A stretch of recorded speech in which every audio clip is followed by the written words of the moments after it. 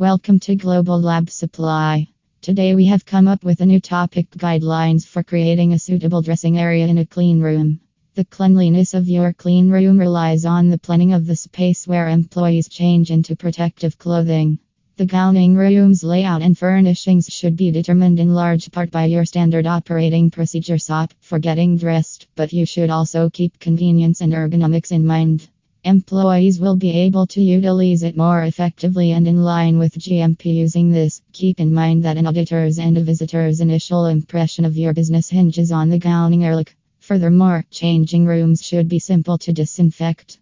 All of these objectives can only be met with the help of the clean room furniture in your gowning area. A few suggestions for gowning area furnishings in a clean room.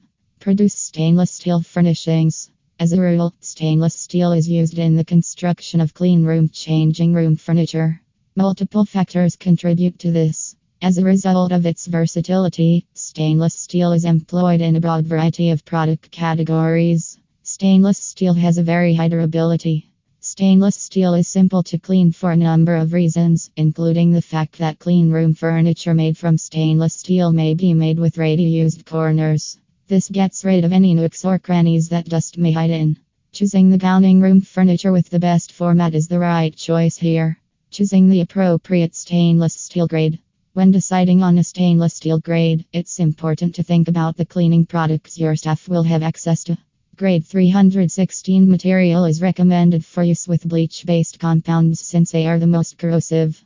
But if you're going to be utilizing an alcohol-based cleaner, grade 304 is fine. From Global Lab Supply you can expect the finest options now. Get more information. https://www.globallabsupply.com